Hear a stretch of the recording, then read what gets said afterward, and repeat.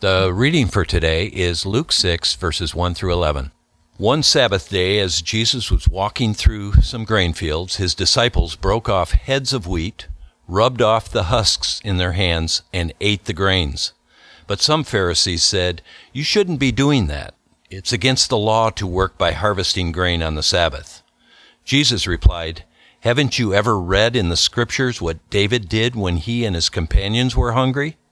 He went into the house of God, ate the special bread reserved for the priests alone, and then gave some to his friends. That was breaking the law too." And Jesus added, "I, the Son of Man, am master even of the Sabbath." On another Sabbath day, a man with a deformed hand was in the synagogue while Jesus was teaching. The teachers of religious law and the Pharisees watched closely to see whether Jesus would heal the man on the Sabbath, because they were eager to find some legal charge to bring against him. But Jesus knew their thoughts. He said to the man with the deformed hand, "Come and stand here where everyone can see." So the man came forward. Then Jesus said to his critics, "I have a question for you. Is it legal to do good deeds on the Sabbath, or is it a day for doing harm? Is this a day to save life or to destroy it?" He looked around at them one by one and then said to the man, "Reach out your hand." The man reached out his hand, and it became normal again.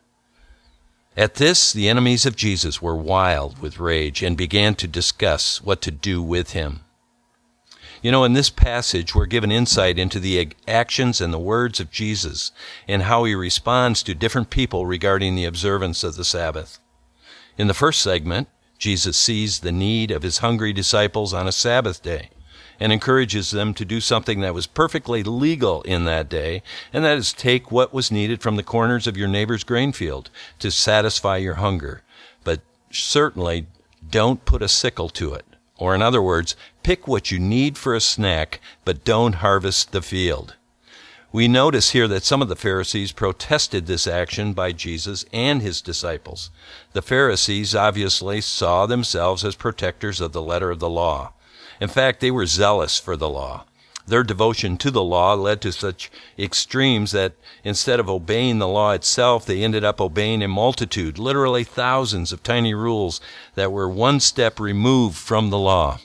What was resulted was a skewed devotion to the law and moved toward a law-focused religion. Their love for God was expressed by keeping the law and making sure everyone else did as well.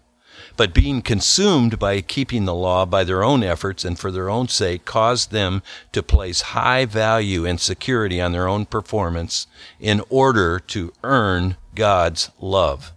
Their focus on their obedience to the law clouded their vision of the great commandment, which summarized God's law when Jesus taught, "Love God with all your heart, soul, and mind, and love others as yourself." In this incident, the Pharisees were concerned and questioning Jesus because he and the disciples were picking grain, rubbing it between their hands, and eating it on the Sabbath.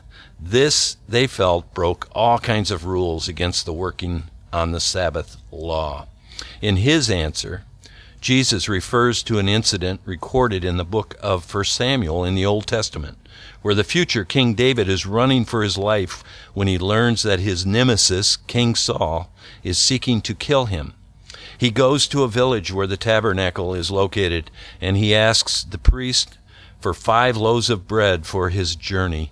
The priest answers that he has nothing to give him except some of the special consecrated bread. According to God's recorded law in the Old Testament, it is reserved only for the priests who must eat it in a holy place.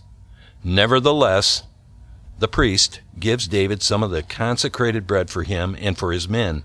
He does so because David is the king's emissary and son-in-law, and he is on a holy mission and is hungry. What point is Jesus making by referring to this incident? Apparently, that human need should override bare legalism. The Pharisees must have been extremely angry. To them, the opposite was true, that man must conform himself to the law, no matter what the inconvenience or need. It is then that Jesus asserts his authority.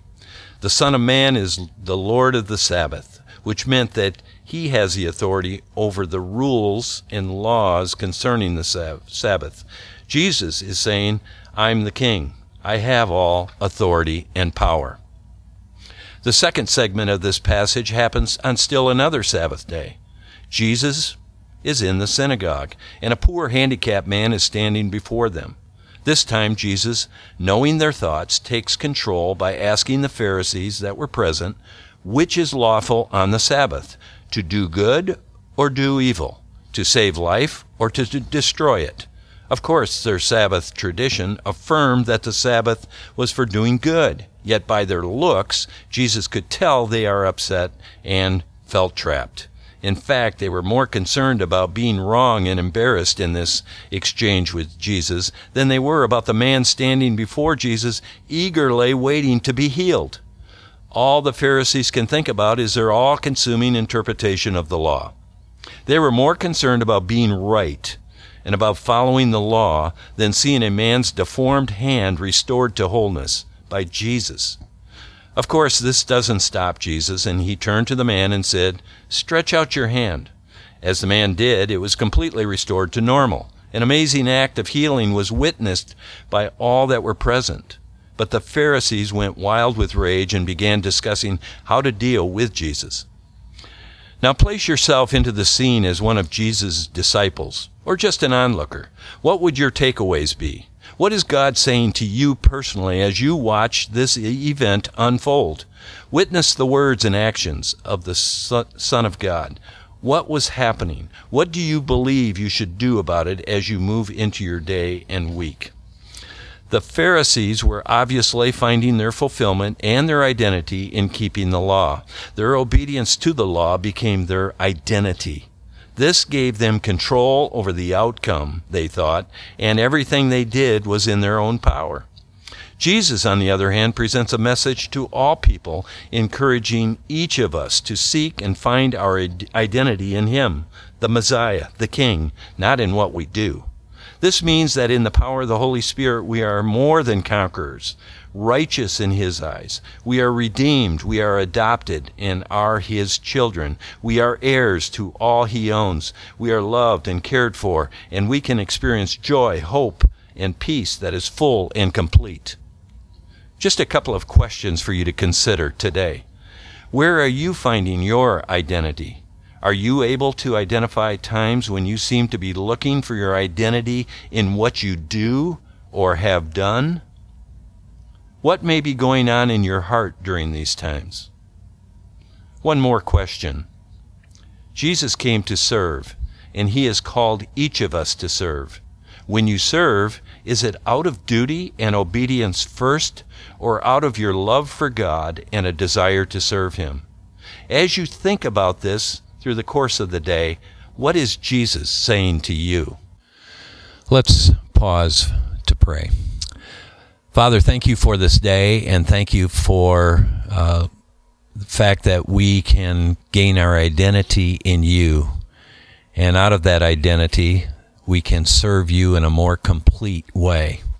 Thank you for your goodness and your generosity. And we pray that this day we would serve out of our identity and not in our own effort, trying to gain your approval in our own works. We pray this in Jesus' name. Amen.